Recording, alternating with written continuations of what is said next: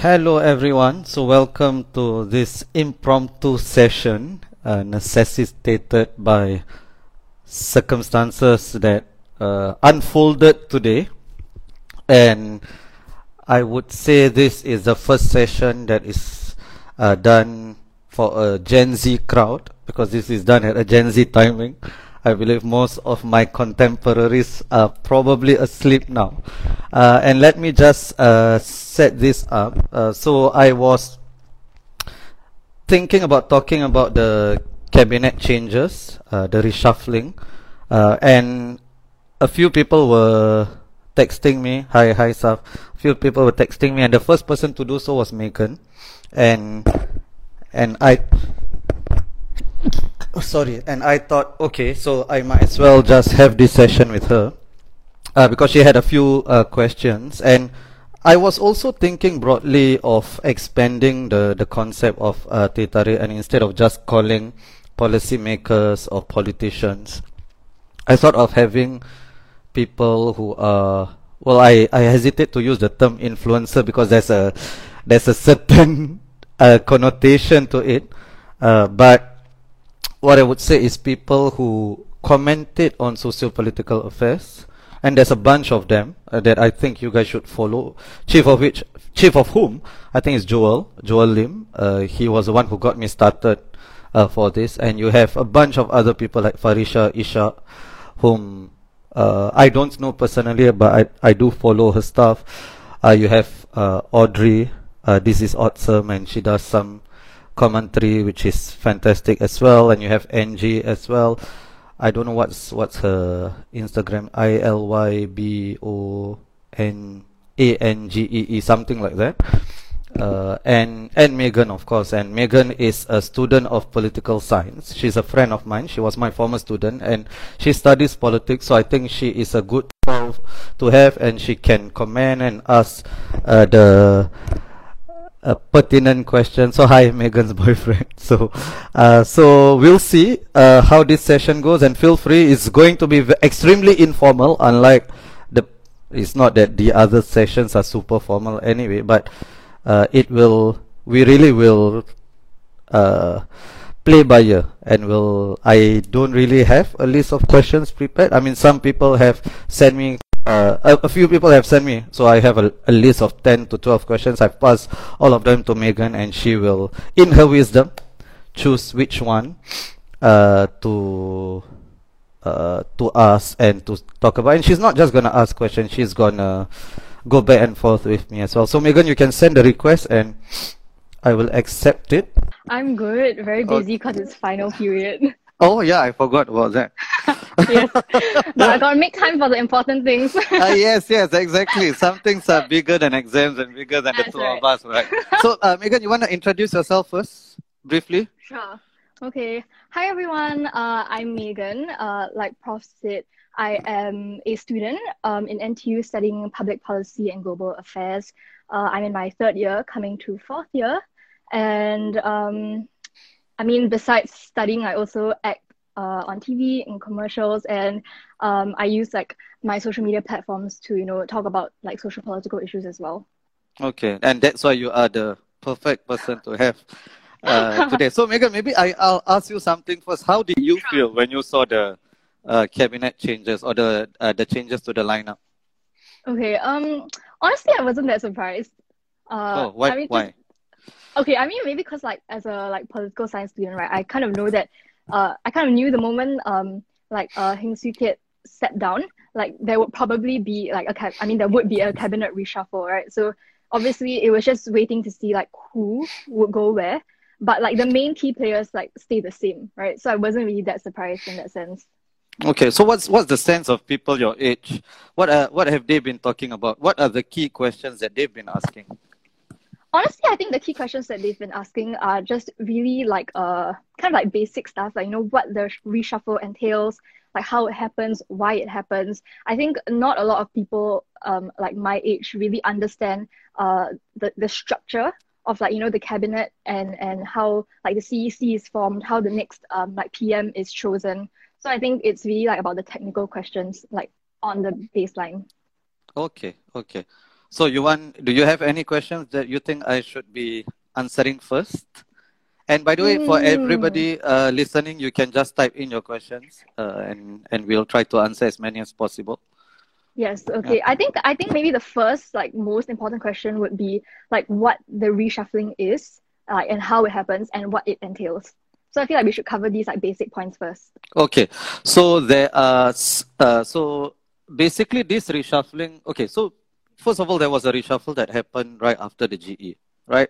So this reshuffle is pretty much not supposed to happen, and it was initiated by the resignation, or not the resignation, the announcement that DPM Heng would step aside, right? And there, I mean, you can see this from the reshuffling. For instance, Minister Ong Ye Kung was barely a year into his transport portfolio, and he is moved to the health ministry. Minister Lawrence Wong was barely a year into the education portfolio, and he is moved to the finance ministry. Of course, he had some experience as second minister, but he's helming it now. So obviously, that's not the ideal situation, right? So that's the first thing. So other than that, so those are the two. There are three major movements, I would say, right? So Minister Ong, Minister Lawrence Wong, and Minister Chan Chun Sik, who moved to education. And of course, there are 7 movements. So those are the 3 main ones. You had Iswaran and Jotyo and Tan Sileng as well. But the 3 front runners, I would say, for the PM-ship, those are what I think a lot of people are asking about. And already in the comments, I already see some people asking questions about, oh, is this Lawrence Wong going to be the next PM and stuff? But hold your horses, we'll get there. I don't want to give the punchline away too soon, then people will leave already. We gotta leave that to the end of the chat. Yes. Leave that to the end. Yes. Yeah. So that would be the cabinet reshuffle. Now the CEC, the Central Executive Committee, is slightly different. So the Central Executive Committee is voted by the party cadres. And who is a party cadre, right? A party cadre is somebody who's been selected to be there. And then you have to go through interviews, and you're selected, nominated by an MP. So maybe you've been helping out with the MP for a while, and then the MP puts up your name, and then the CEC, members of the cabinet, will look at you, and they will vet whether you are worthy enough to be a cadre. And then you have 12 elected positions in the CEC voted by the cadres. And that usually tells us how popular each person is within the party. Now, the CEC, the voting for the CEC is not the be-all and all, because the PM can just the CEC can co-opt people into the CEC. But it tells us about how popular you are with your own base. So it's still meaningful, right? The CEC is not the cabinet. Usually there is overlap. There are a lot of overlaps, but it doesn't have to be that way. Dr. Tan Cheng Bock, when he was in the PEP, he was in the CEC, but he was never a minister. Yeah. So the CEC is quite different from the cabinet. Did I answer the question, Megan? Yeah. So I mean, then another question that somebody had was how come the cabinet can be reshuffled so easily? Because obviously every ministry entails a different job scope, a different set of skills, and then now we see Chan Chun Sing in education, for example. Right. So it's where does that come from? Why the smile? Why the smile? Chan Chun Sing in education. I mean, he doesn't exactly, when you think of him, education doesn't exactly come to mind, Okay. But he's like a paper general, right? Wow. Okay, so what I would say is, right, so Minister Chan, okay, so that's there are a few things in there, right? So let's explore that them one by one, right? So first of all, when can a reshuffle happen? It can happen anytime. It can happen anytime, right? So it's up to the discretion of the PM, of course, on the advice of his senior colleagues. So it can happen whenever he feels there is a need. And right now, the need is because of DPM Heng stepping aside, right? And the succession plan being impeded or affected, right? So the cabinet reshuffling is a response to that. So that's the first thing.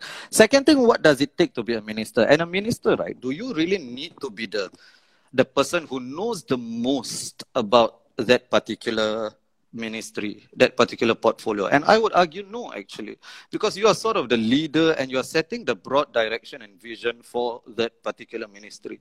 The nitty-gritty, a lot of times the senior civil servants know better than the ministers, right? Because ministers come and go, they get elected, sometimes they are elected, very rarely they are not elected, not re-elected. But the permanent secretaries are there a lot, and they know the details, the ins and outs of each particular ministry. So I would say it's not that crucial. Not that crucial. Like, you don't have to have been a teacher or a professor to be the Minister of Education, right? You don't have to have been a doctor to be the Minister of Health. I mean, I think it's a benefit, but you don't have to. You don't have to. Right, so I think we do not have to. So I am not sure whether the term paper general is being kind to Minister Chan Hussein. So I think yeah, because there are some things that you get from being in the army, right? You get the discipline, you get the rigor, and you get the organizational skills. Of course, there are some downsides to that as well, right? For instance, in the army, it's all about hierarchy. It's all about hierarchy. So how receptive are you to criticisms from people who have less power than you, right? But I don't think that necessarily makes a person not qualified to be a minister. But I think a general who moves to the ministries they have to bear that in mind, that dealing with men and women who are in uniform groups is not the same as dealing with an increasingly demanding and sophisticated citizenry. Yeah. So I think I cover all the bases there. Yes. Okay, maybe we can like zoom in a little bit, right? Sure. Let's talk about like why the shift in the finance ministry has kind of like caused this like entire shift like within the cabinet itself. So like what is the importance of like the finance minister? Right. Okay. So there are a few. Okay, all ministries are important. All of them are important. That's why you have a ministry, right? Otherwise, if they're not important, it doesn't make sense to have that portfolio. But clearly, some are more important than others, right? Anybody who tells you, of course, to be politically, if you want to be politically correct, you will say all are equally important, but we know that is not the case. And I would say there are the big five, right? Big five plus one, I would say. So the Ministry of Defense, the Minister of Foreign Affairs, so I see somebody say except MSF it's less important. Yeah, it's still important, but I don't think anybody would seriously say MSF is as important as Minister of Finance. So the big five, MINDEF, Minister of Home Affairs, Ministry of Foreign Affairs, and you have the Ministry of Trade and Industry, right? So did I say five already?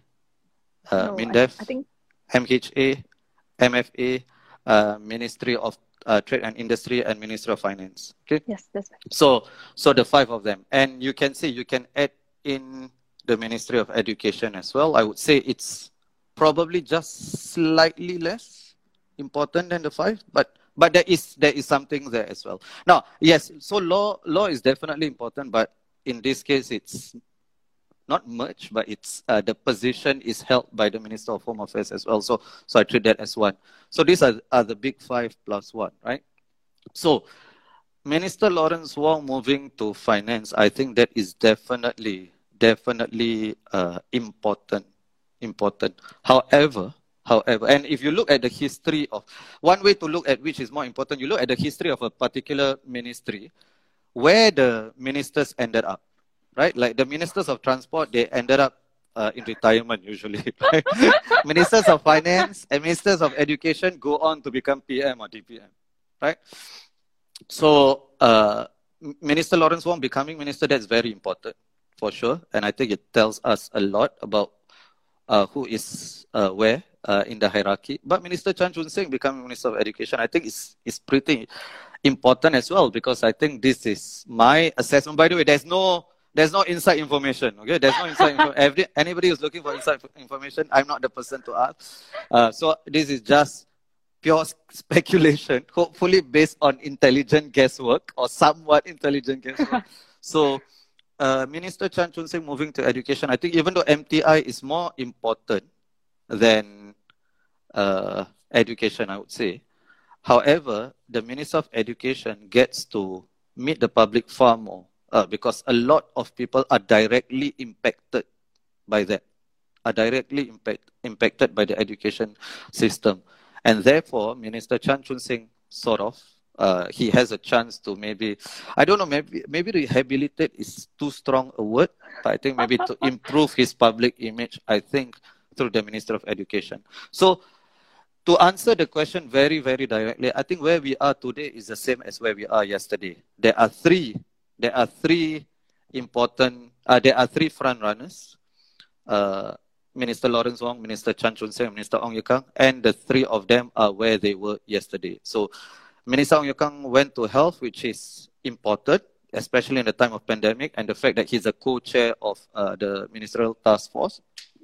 However, it's still not in the big five, right? So I think they are the three front runners still, but the two of them are probably slightly ahead based on what we know from the cabinet positions.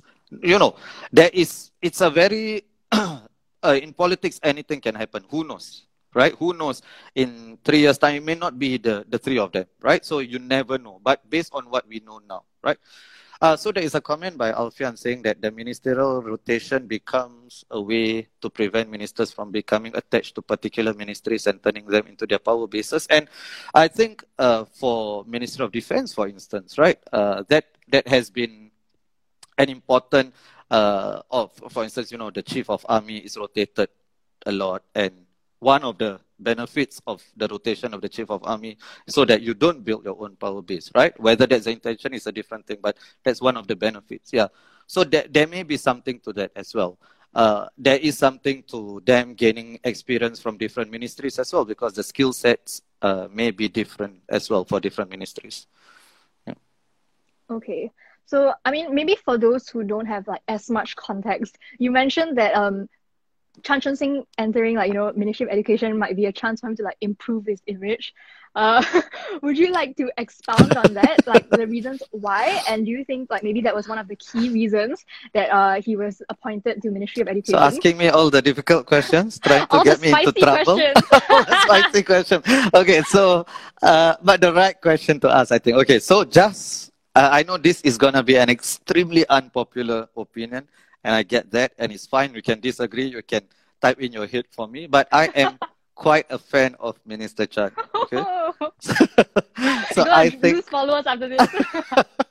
I think he's very brilliant from my interactions with him. Okay, it's not that I have him on WhatsApp or anything, right? But I've been in a couple of sessions with him, and I do find that he's quite sharp and quite brilliant. And what you see is what you get with him, right? So now, yes, I know. I mean, Amanda is saying, oh my God. Yes, I understand.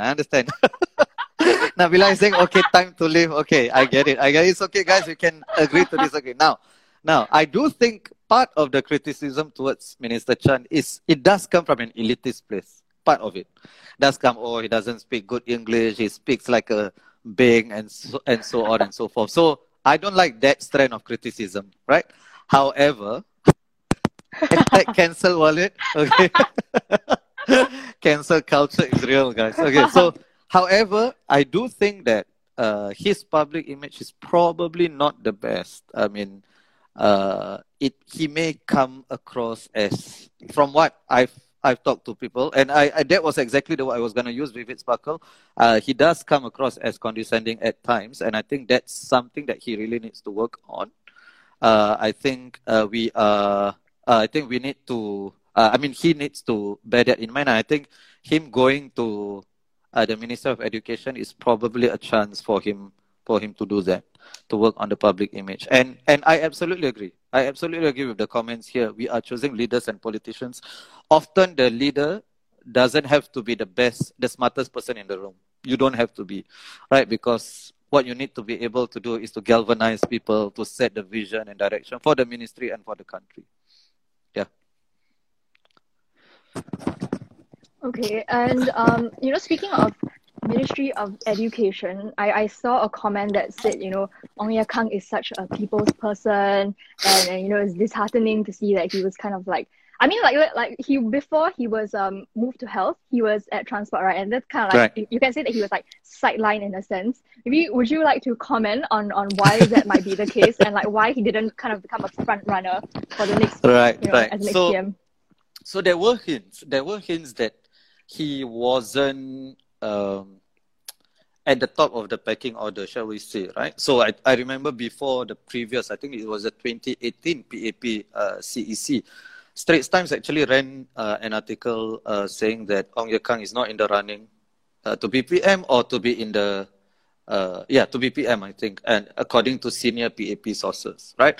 And Straits Times wouldn't run that article unless they really got that from the senior PAP source, from whether it's cadres or whether it's office holders, I don't know. So there seems to be that, but it's not a complete sidelining, right? It's still in the cabinet. Yeah, but the Minister of Transport is probably, I mean, as I said, it's an important one, not as important as the other positions, probably. So why that happened, I honestly don't know. Why. But looking at the surveys that we have, from Black Box, and even anecdotally, when you ask people, a lot of them want Ong Ye Kung to be the Prime Minister. I don't know. What do you think, Megan, from your own circles? I would say that my circle would not really be like a fair representation of the general public's like None sentiment. of our circles are. Yeah, right. But, yeah, I mean, but I think because you need to add up all these circles. Yeah. Yeah, but because like like in a PPGA setting, like political science setting, like Ong Ye Kung is a lot more like accessible, and because of that, like he does have like a good image, right? So when and then with Heng Swee Keat like having like a stroke, and then the whole like East Coast plan saga and how he didn't perform as well during the GE 2020, like all these things were kind of like talked about like in my circles, but I don't really see anybody like having any like strong opinions on like who should be the next PM. I see. Interesting. So do they have a strong opinion on who shouldn't be the next PM? No, I think it was only like doubts about whether Heng Swee Keat could be like a good. Right. Yeah, but I don't think a lot of that was based on like personal opinion, but rather like seeing what is in the media, and then being like, oh yeah, maybe he isn't like a good a good candidate to be the next like PM. Right. Okay. Yeah. So there are a couple of interesting comments here that I wanted to address. Yang Pang 4896 said that we honestly don't have a leader that is half of LKY. I don't think that those kinds of comparisons are useful. We don't have LKY anymore, right? That's just a fact. We have to move on. Okay, so we cannot keep saying that, of course, there will never be another LKY, right? So there's no point harping on that. We just have to work with what we have, right? The second one is Ong Ye Kung's ability to speak Chinese is an advantage in garnering the older generation, the Chinese educated. Just the comment afterwards by Amanda to juxtapose it. Could it be because of his links to Barisan Socialist? I don't think that is the case. But I do think that that would be his strong suit. Ong Ye Kung, the biggest advantage for him, the biggest thing in his favor, I think he can really connect the English educated and the Chinese educated worlds in a way that nobody else can, right? Chan Chun Sing, he speaks excellent Malay, for instance. That would be his strength, right? So it's not a prerequisite to be Prime Minister. It just so happened that the previous three ministers have all spoken excellent Malay as well, right? So that has to be an advantage, especially geopolitically as well. So each of them have their own drawbacks and advantages, as with every human being, right? Yeah. Agreed. Okay. So, I mean, on the topic of Ong Ye Kung, I think someone asked, do you think Lawrence Wong and Ong Ye Kung will be the new Heng Swee Keat Chan Chun Sing duo? So Ong Ye Kung being his Lawrence's second-hand man. Yeah. So I not second-hand, right-hand. Oh, right-hand man. Sorry, I was reading right off the message. right. Okay. Yeah. So the message second-hand man, probably. Yeah. So right-hand. I think it's too early to say. It's too early to say. What I would say is, at the moment, it does seem like the two front runners are still as they were yesterday, which is who are Lawrence Wong and Chan Chun Sing. So I don't think that it's Lawrence Wong and Ong Ye Kung as the top two, just based on the cabinet positions. Yeah. So at the moment, I wouldn't say that. Okay, so you mentioned, cabinet positions, and I think one of the more popular sentiments that I've seen today on social media is the idea that the finance minister is necessarily the next PM. Yeah, so not all finance ministers have become PM, but the PMs if you are a finance minister, you have more of a chance to become. But we know that it's not a guarantee just from DPM him. Right? He was the previous finance minister. So we know that, I know the word is thrown about a lot to the point that it's almost meaningless, unprecedented, but we are really in unprecedented times, right? So while history serves as a guide, and I'm using history as well as a guide, I don't think it's definitive, right? So I do not think that just because Lawrence Wong is finance minister, that he's a shoe-in for the prime minister. I don't think that's the case. I would say he's one of the two to be the top, one of the two top candidates. Right, and would the connection that people make between being the finance minister and then being the finance minister being the next PM, is that to do with how important the ministry is? Yes, because it's one of the, I was in a forum many years ago, and by the way, Goh Chok Tong was never the Minister of Finance. He was the Minister of, I'm just looking at it, he was the Minister of Defense, he was the Minister of Health, and Minister of Trade and Industry, right? So, and you have Taman and Goh Keng Swee, they are not exactly, they did not become Prime Minister. So it's an advantage, but it's not a shoe-in, as I said, right? So your question was what again? Why people make the connection between finance right. Because and, yeah. so I was saying, I was at a forum many years ago, and PM Lee actually said that the two most important positions that he had, I don't know whether he meant the two or the two most or two of the most, right? But he did mention only these two, which are finance and defense, right? Because one is about spending, and everything else hinges on the budget, and that's based on the finance minister, all the other ministries, and the other is about the survival and security of the country, right? So there is a question, why won't you consider Gan Kim Yong as a front runner? Because I don't think he is a front runner. I don't think that that has been talked about, and I don't think it would make sense that he is a front runner. But as I say, a lot of things can change. But at the moment, I don't see him as a front runner. Yeah. Okay. I saw an interesting comment that said the Singapore political system is successful because we have had strong dictators like Lee Kuan Yew and Lee Hsien Loong. Though I wouldn't really call Lee Hsien Loong a dictator, but okay.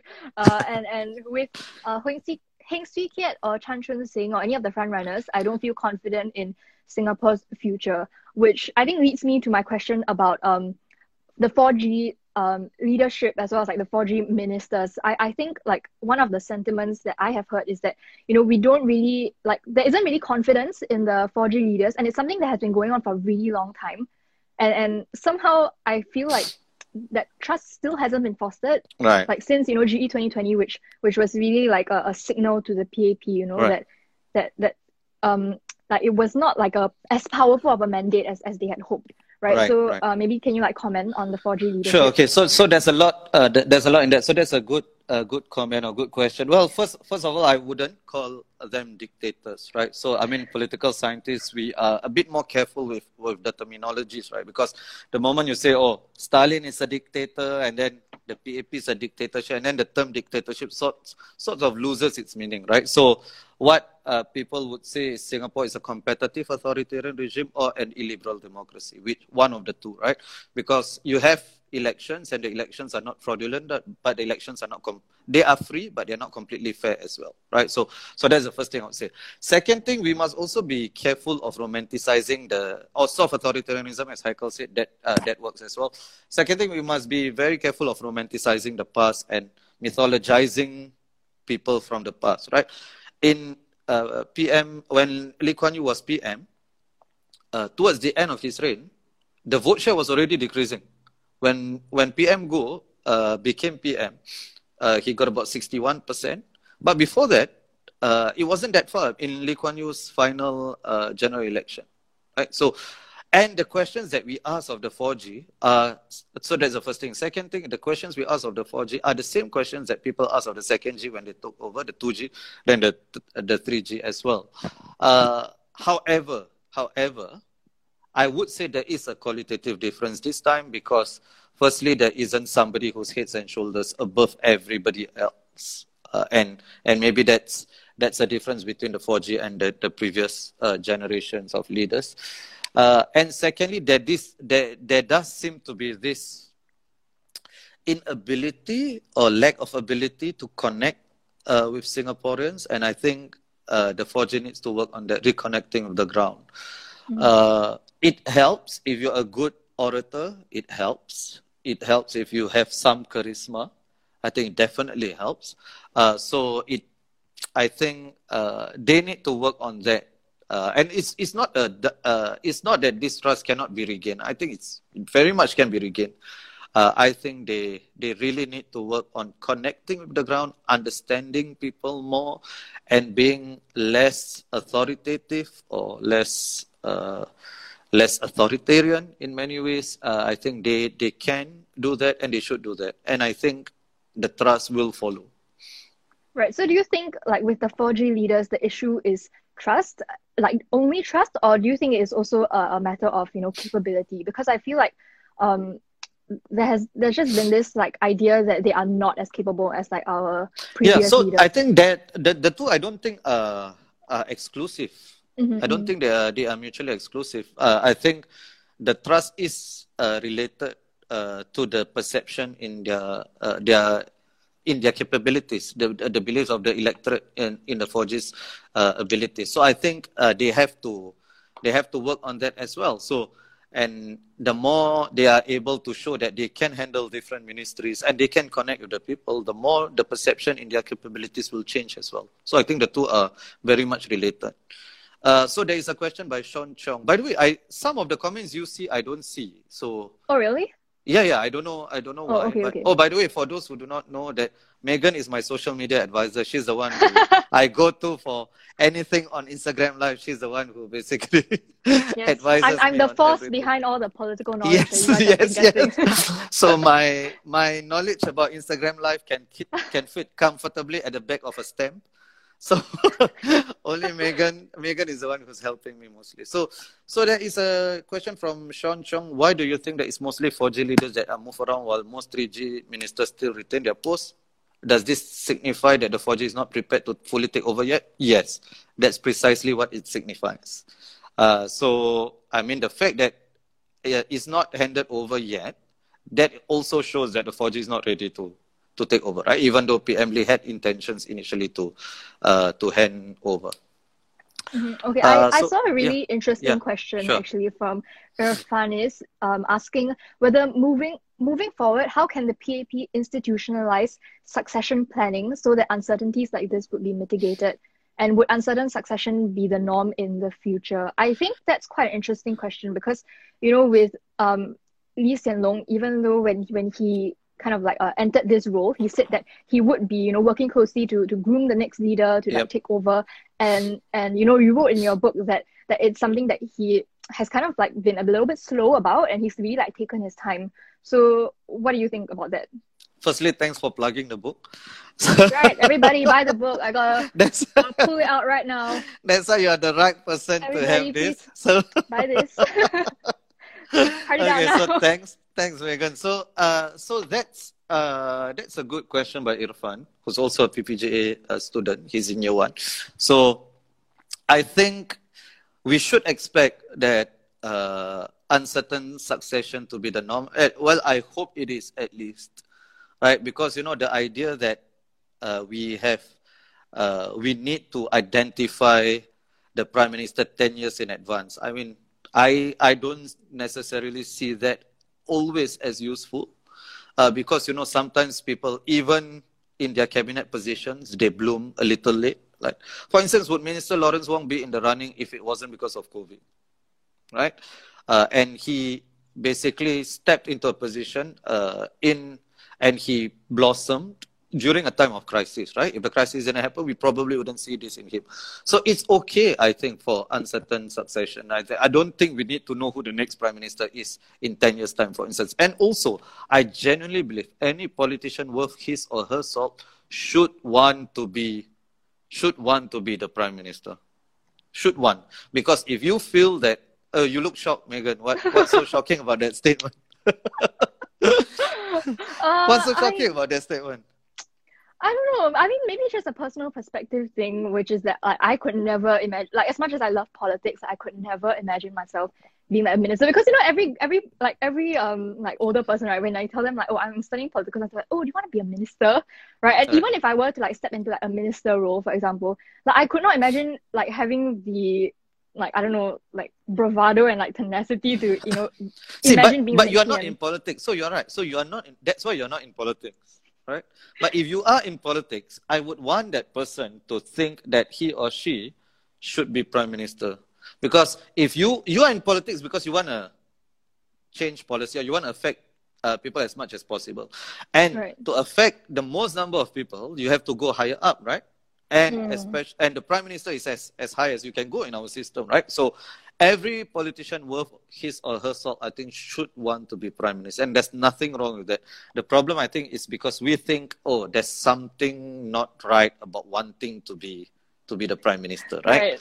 So we expect a certain sense of humility, and you know, I don't know whether you know this, Megan, but you know, when Muslims, right, when they are praying together in a common prayer room with strangers, right?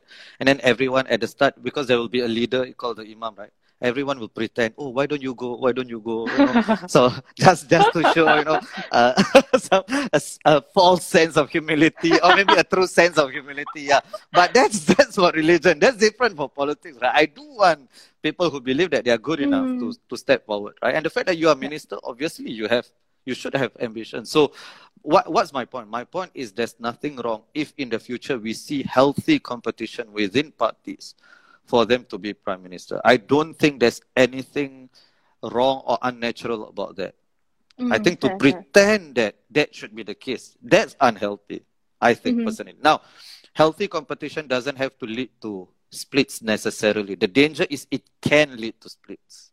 Now, that would be disastrous for the PAP. Right, but I think competition within the party is a good thing. Right? Okay, I'm seeing like a lot of really great questions. Let me get through them one at a time. So I mean, to just end like that question, somebody asked, is the shorter runway for the 4G leadership a mistake by the 3G? I'm not sure what short. How long is a long runway? I mean, they have been ministers for 10 years. Is 10 years not enough? I mean, I don't know. What do you need 20 years as a minister for you to take over as prime minister? I don't necessarily think it's a mistake. Right. Yeah. So, I mean, 10 years is enough. 10 years is enough. I mean, it's more than enough as a minister, and then to start preparing you to be a prime minister.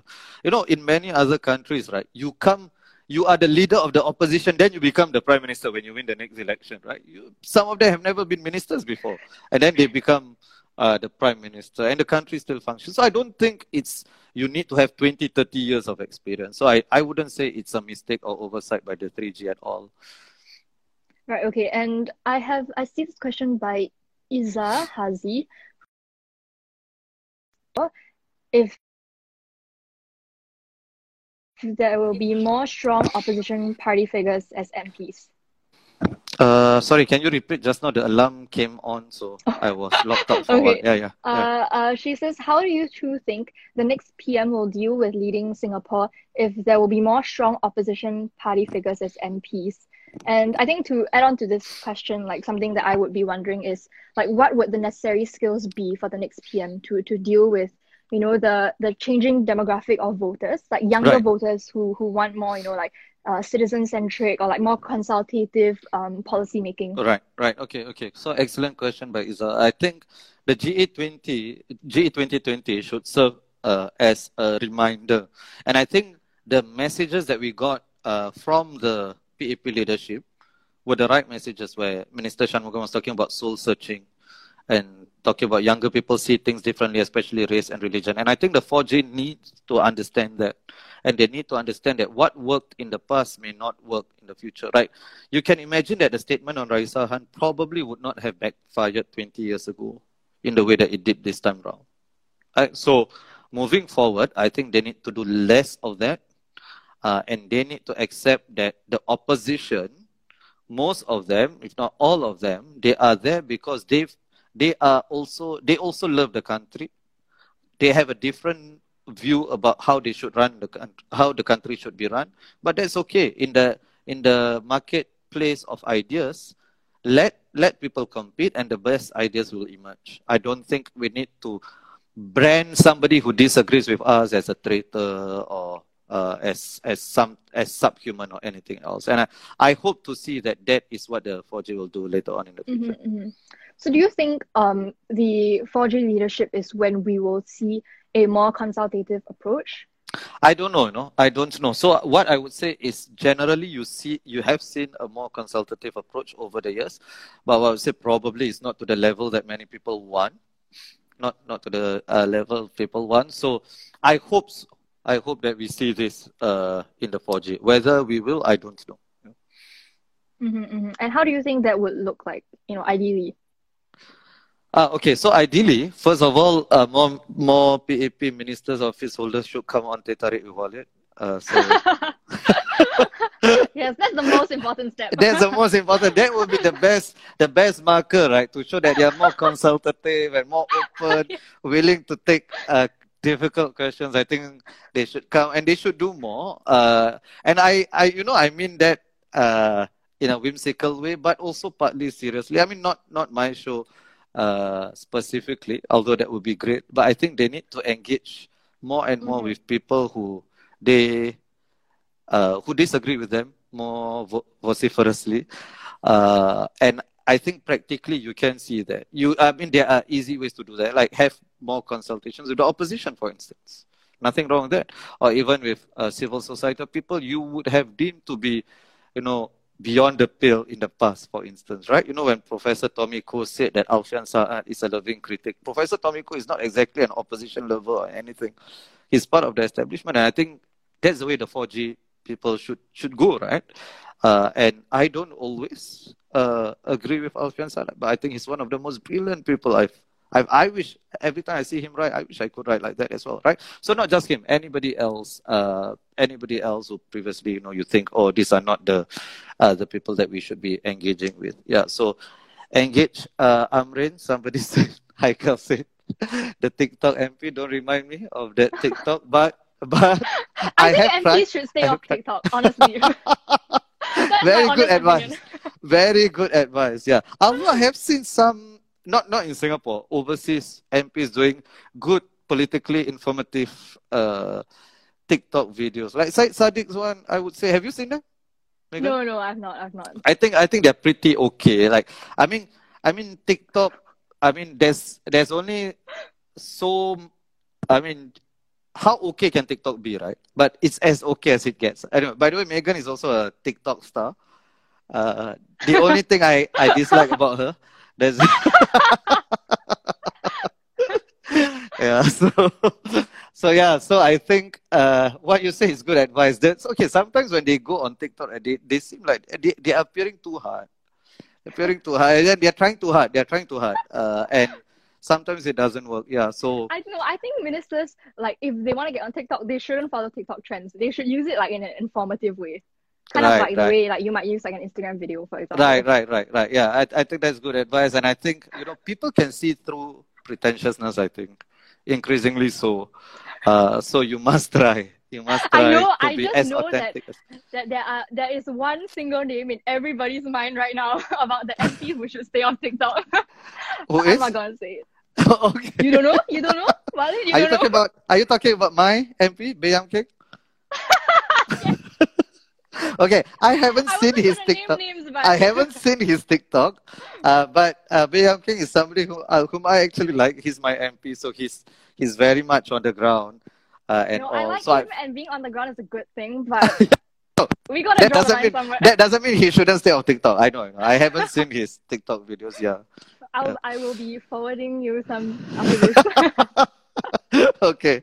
So that's the first order of business after this chat. Yeah. Yes, that's right. Okay, Yeah. so I saw that somebody asked, which of the front runners do you think is the most suitable to working in a collaborative manner with the opposition?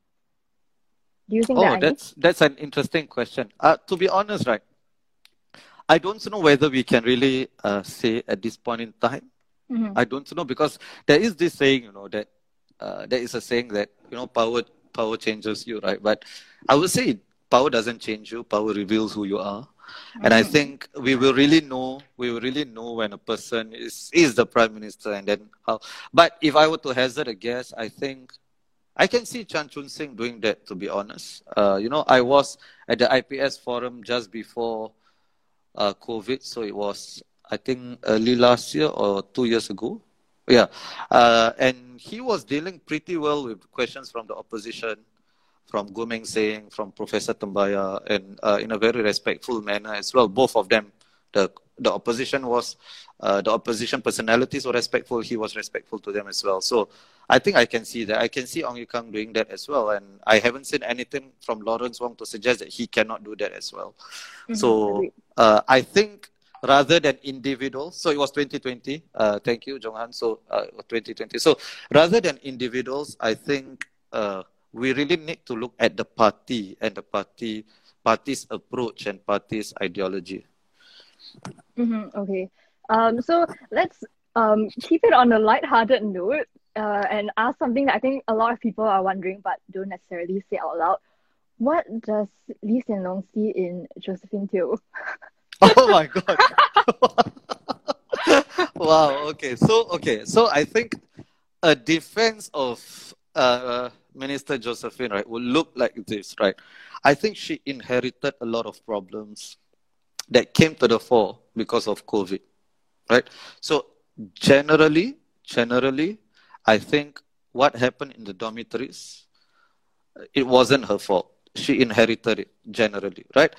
And questions have to be asked of ministers before that. And that includes Speaker Tan, that includes Minister Lim Swee Say. And I think it so happened that she was there. Now, at the same time,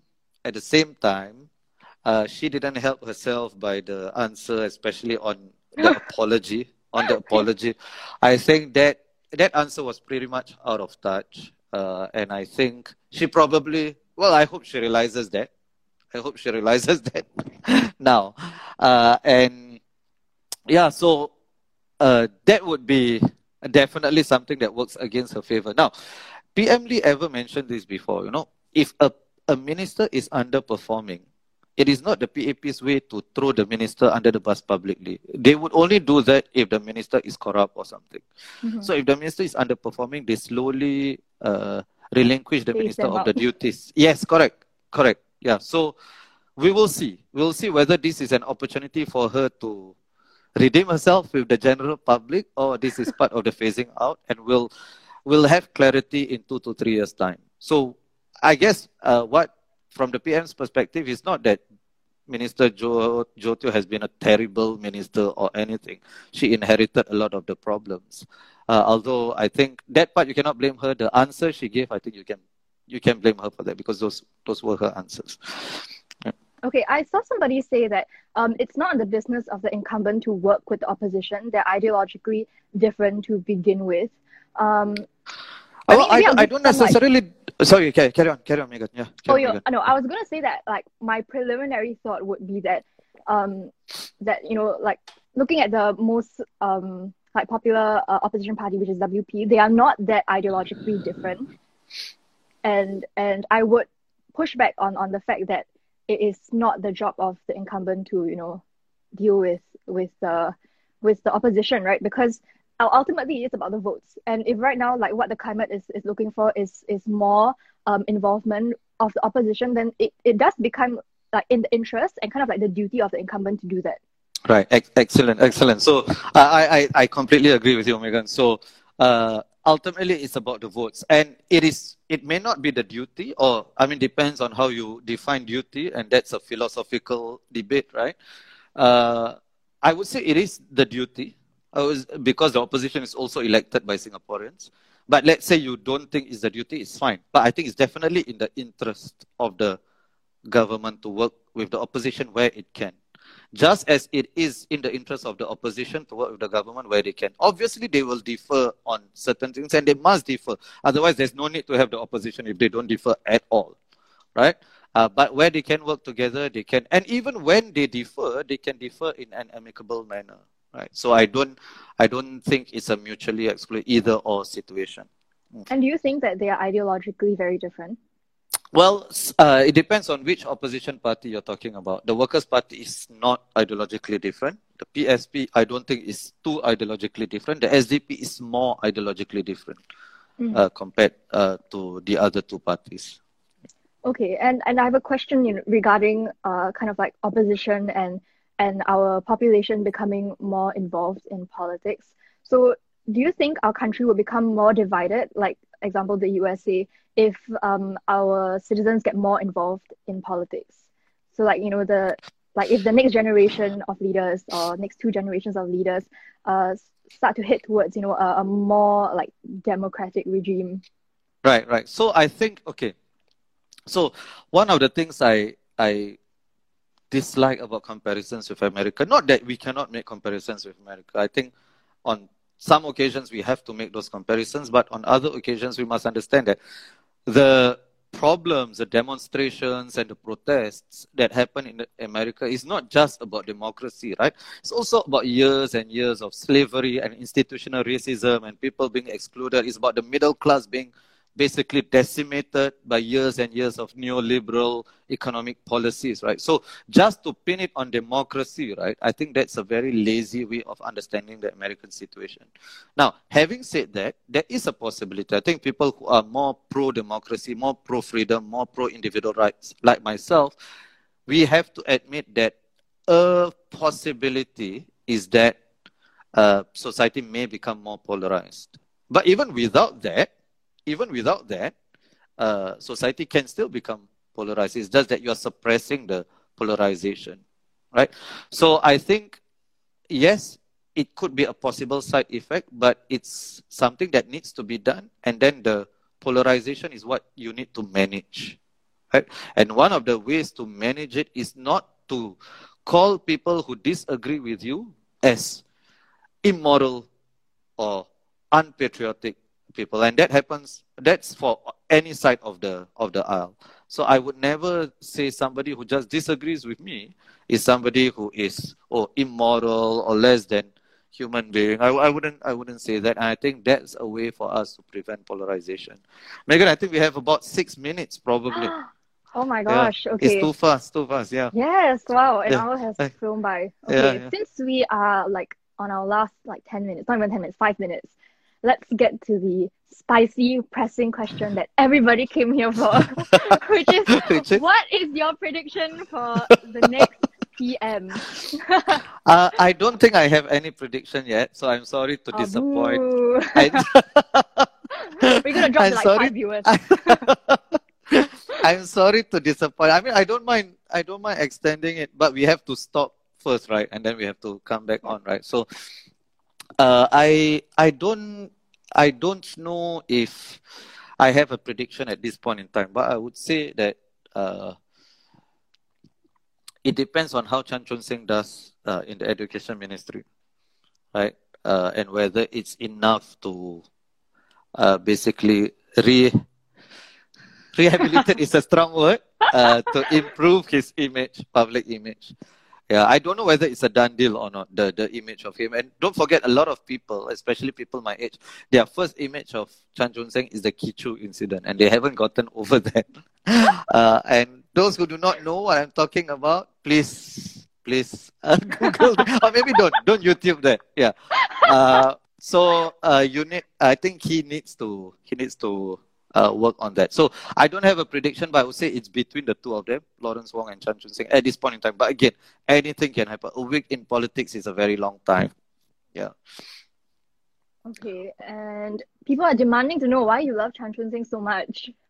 I've already said I don't love him, right? I I don't think we should stand politicians, right? That is so hypocritical. Wait, You I was going to say totally except stand Nichols, for- yeah.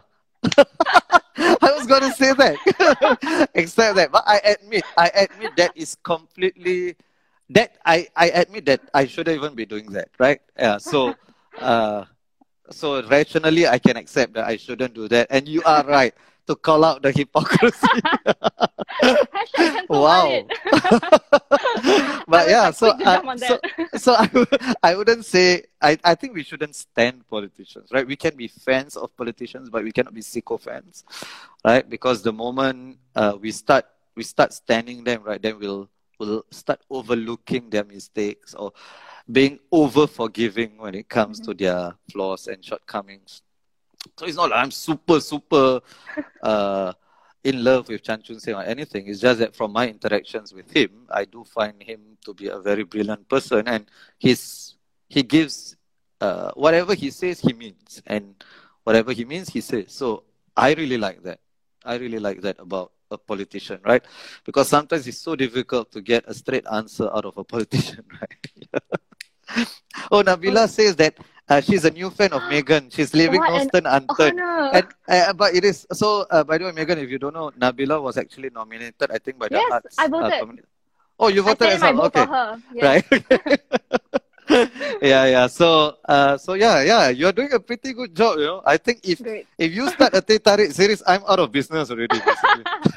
Say Tarik with Megan. Yes. Okay, wait, I do Yes. have an important question that I think we Sure. missed, which is when will the next PM be elected?